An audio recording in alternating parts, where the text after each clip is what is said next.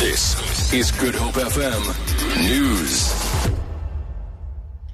3 people have died in a shack fire at Samora Machel informal settlement in Philippi. Fire and rescue spokesperson Theo Lane says 4 others have been displaced and are receiving assistance.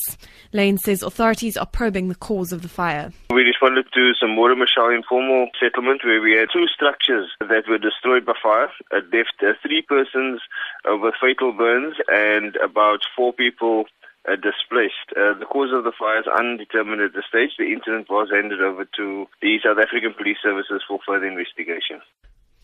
Western Cape traffic authorities have arrested 36 drunk drivers at various roadblocks this weekend. Traffic Chief Kenny Africa says there were also 2 fatalities in a collision between a bus and a bakkie near George. He says a motorist is being traced for reckless and negligent driving after clocking 176 kilometres on the N1 near Brackenfell. Our guys are doing it by camera, and then when we identify the vehicle and the owner, then we send an officer to his residence or place of work, and then we do the necessary arrest. As the country pays tribute to fallen heroes in the police service today, the Ekurhuleni EMS has condemned attacks on paramedics and other emergency services personnel. This comes after an ambulance was stoned in the Angelo informal settlement in Boksburg, east of Johannesburg, last night.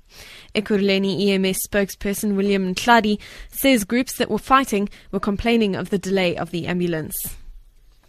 And finally, police in Argentina have charged a man they say kept his wife and adult son locked up in a filthy dungeon for several years.